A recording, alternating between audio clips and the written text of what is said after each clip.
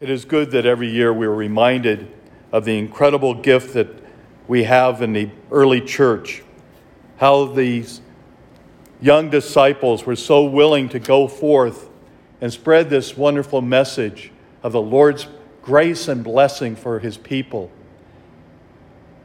Here they have traveled distances. They're touching all these different lives, and people are being filled with the grace of God. And it's such a powerful celebration that the word is getting back to Jerusalem. So here they send Barnabas out to see exactly what's going on. We're hearing all these messages. Let's find out for sure.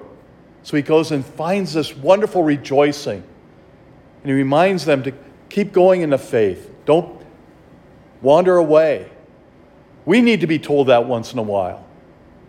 Be wonderful in the celebration of God's presence in your lives. And don't be distracted by the world. Don't be distracted by those things that can tempt us. Because Satan's always wanting to tempt us. Draw us away from our faith. Draw us away from loving one another. And that's the whole key that the Lord was demonstrating. The gift of love.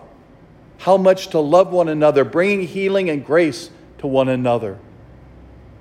We need to be that light, that spark that helps bring others to an awareness of who they are as children of God, who we are as children of God.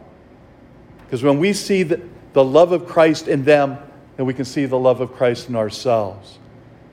So let us be open to that grace and blessing in this wonderful season of Easter, to recognize the Lord in our presence. Presence of Christ in one another, the gift of Christ in the power of the Eucharist.